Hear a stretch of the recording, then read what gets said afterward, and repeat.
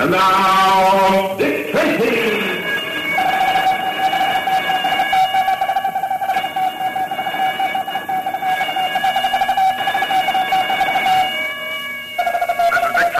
Back at headquarters.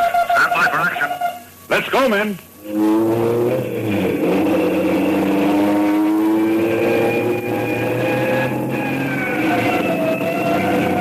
Yes, it's Dick Tracy, protector of law and order.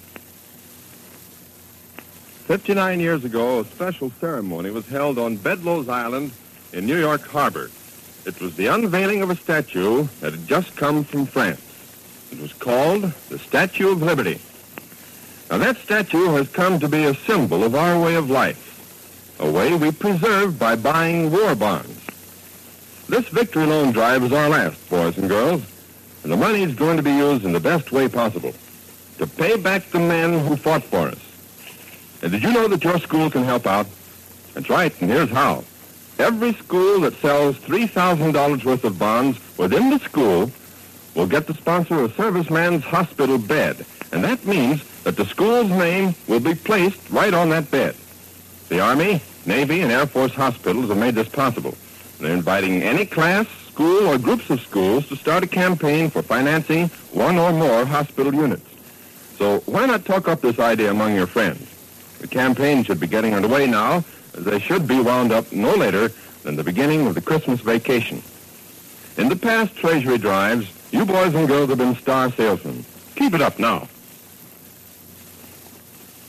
Now, Dick Tracy.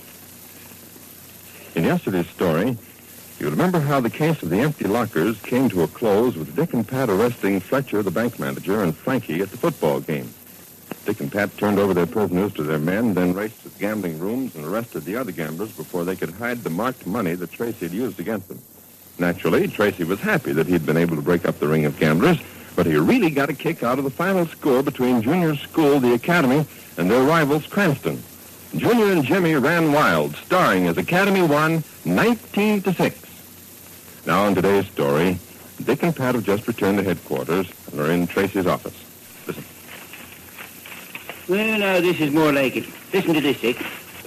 At first, it was believed that Junior and Jimmy were guilty of accepting bribe money to throw the game. But after all the excitement died down, it was found that both boys had been acting under instructions from Dick Tracy. Instead of asserting their innocence, they bore the stares and silence of their friends. And I'm glad that part of it's over, Pat. I wouldn't want Junior and Jimmy to go through anything like that again. Well, it did the trick all right. Why, this paper even prints an apology on another page. Says the boys must have been misquoted or something. Oh, that's fine. Yep, and just think of all the dough those gamblers would have had if we hadn't grabbed them. They'd be sitting pretty. That's just another thing we have to be thankful for, Pat. Say, that's right. Today is Thanksgiving Day, isn't it? You know, I forgot that for a moment. Don't ever forget it, Pat.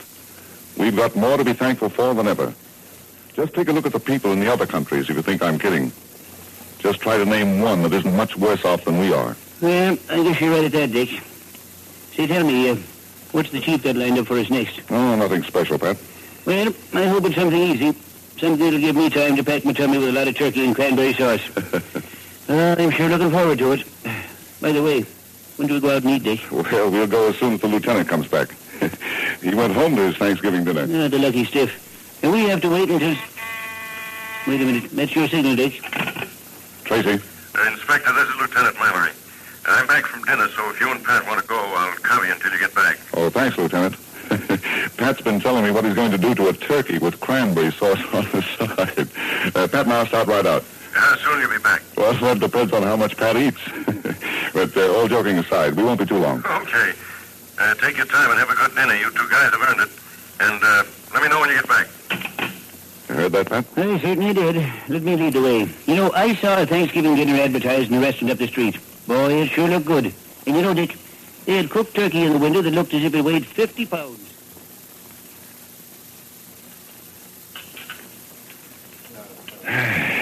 More sauce, Pat? What's that? More turkey? More cranberry sauce? Oh, honestly, I couldn't eat another mouthful.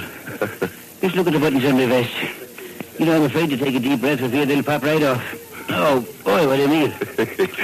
Yeah, you do look pretty well fed, Pat. I'm well fed, all right. Now I'm getting sleepy. Say, I suppose we could go back to headquarters and... Dick. What's the matter, Pat? Look who's coming in the door. Oh, Sergeant Gibbons. I wonder... Oh, yes, he's asking the manager of this restaurant something. Don't tell me. Let me guess. Yeah, you're right. He's looking for us all right. Yeah, here he comes. Yeah, I'll close my eyes and make believe I'm asleep. Maybe he'll go away. Inspector Tracy, I'm glad I found you. Well, how did you find us? Well, the lieutenant told me you went out for Thanksgiving dinner. I just went into every restaurant I come to. This was one of the last. Say, Inspector, anything the matter with Pat? Nothing a little exercise wouldn't cure. Then I think he's going to be cured. I knew it. It's too good to be true. Oh, so you're awake. Then you better listen. Well, what's up, Sergeant? Chief Brandon wants you to go to this address. Here you are. I wrote it down. 1083 Meadow Avenue. Why should we go there? I can tell you that. Some guy got bumped off. Say, how could you know that? Because some guy's always getting bumped off. Every day a guy's getting bumped off. The only difference is that today is Thanksgiving. He's in a swell mood, isn't he, Inspector? Don't mind him, Sergeant. Any other details in this case? None that I know of, but the chief wanted you to go there right away. Okay, we'll go right up. Come on, Pat. Up on your feet. Oh, Well, boy. let's see. 1083 Meadow Avenue. Well, that's right near here. We'll walk it, Pat. Come on, the fresh air will do you good.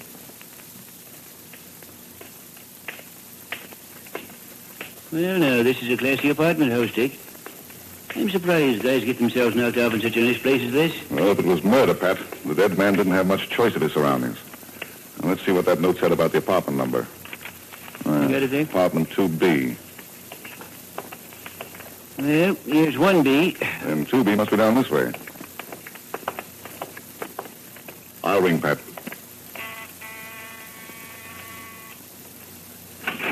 On your way, I told you the porters the what? Oh, it's you, Inspector. Come right in. Hello, Egan. Hello, Pat. How are you? Well, you'll find nothing's been touched, Inspector. Good. And you'll find the body in the living room. That's the room at the end of this corridor. Oh, thanks. Yes, this is a classy place, all right. I'm kind of curious to see what kind of a guy lived here. Well, there he is, stretched out on the living room floor. Yep, the guy's dead, all right. But what killed him? Well, help me turn him over, Pat. Yeah, that'll do. Yeah, there doesn't seem to be a mark on him. We'll have to make a closer examination, Pat. Give me a hand, will you? Right. Oh, so that's it. Shot. Through the heart. And the bullet went in from the front. That means he saw his murderer. Yeah, you're right, Dick. Well, no evidence of a struggle. That means he not only saw his murderer, but knew him or her. Let's see if we can find the gun, Pat. Right. Nope, doesn't seem to be here, Dick. Now, who could... Uh-oh, it's probably the coroner. Well, let him in, Pat. Right. No, I thought it might be you. Hello, Pat. Well, what's there for me to do? Your job's up front in the living room rug. You'll find Dick up there. Let's go, then. Haven't got a lot of time to waste. Today's a big day at our house. Haven't got time to fool around with people to get themselves killed. Oh, hello, Inspector Tracy. Well, how are you, coroner? I'm all right, but just a little hungry.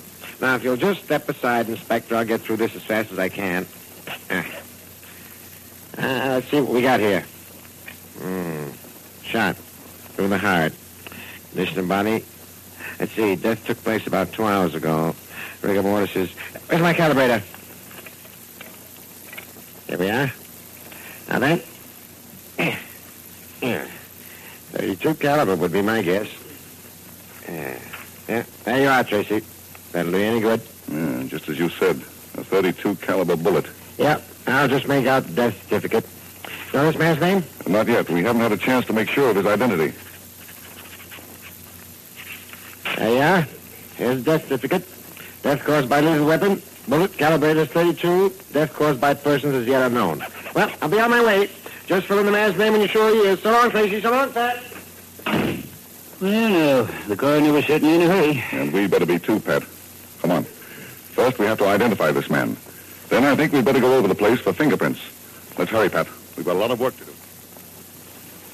Hours later, after having gone over the dead man's apartment, Dick and Pat returned to headquarters with their information. And that's where we find them now, comparing notes. Listen. Let's see. We have the man's name. Right, Henry Cook. We got that from letters, landmarks, the phone book, and the janitor of the building. His identification was positive enough. Sure, yes, Pat. And we know from what the coroner told us that he was shot at around 11 o'clock in the morning. Yes, and we also found out that nobody in the whole building heard the shot. That seems strange, doesn't it? No, most of the people probably had their radios on, or maybe they thought the shot was a backfire and didn't pay any attention to it. Yes, that's probably it, Pat. But the thing we have to look for is the motive. Well, you can bet it'll be either money or a woman or maybe both. It's always the same, Dick.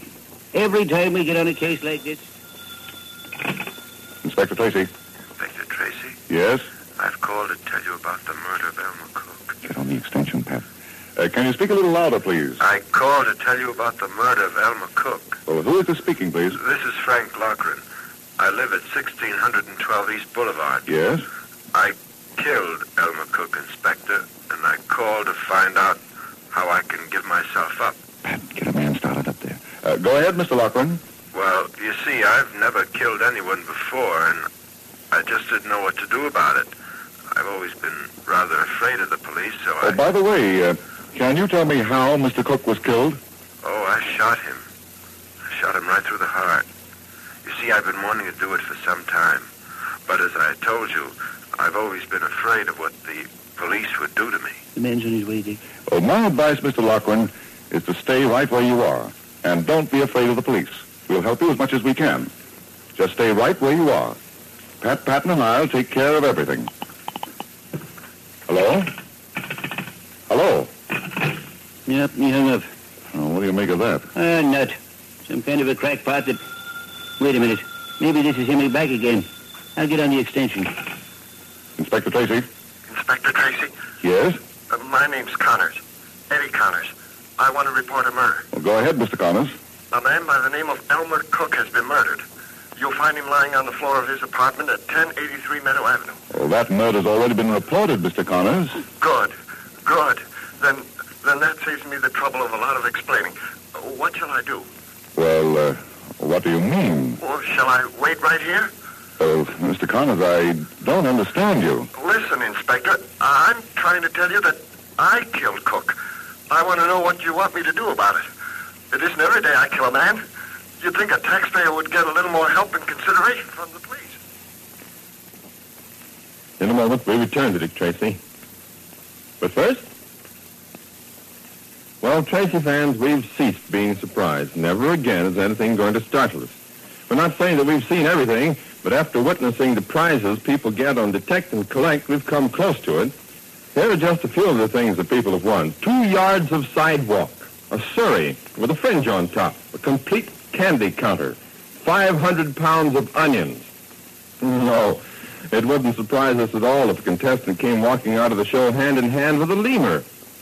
Now, a lemur is a cute-looking animal with soft fur. But the trouble is he's never seen around these parts, mainly because he lives in Madagascar. But if the Detect and Collect prize thinker-uppers decided they wanted a lemur, they'd probably pack their bags and go sailing off to Madagascar to pick one up for the next show. It's just like I say, I refuse to be surprised by anything that's given away on Detect and Collect. Tonight, over most of these stations, Detect and Collect carries on in madcap fashion. And the next time the unexpected or the unusual is given for a prize, we're just going to look smug as if we knew what it would be all the time. And that means anything, even a lemur. Now back to Dick Tracy. This business is driving me crazy. Now, don't get excited, Pat. I finally got Connors to give me his address. We'll go up there and see what it's all about. Come on. 1 murder and 2 confessions before we even leave the office. Just as Pat says, he and Dick have one suspect too many. But why is the telephone ringing?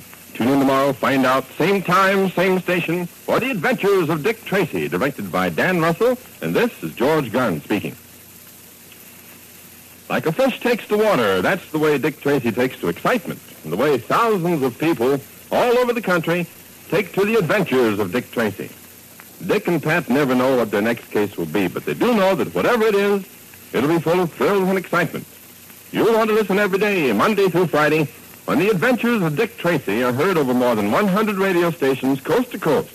Keep up with Dick Tracy, protector of law and order, when he's heard tomorrow in another chapter at this same time over this same station.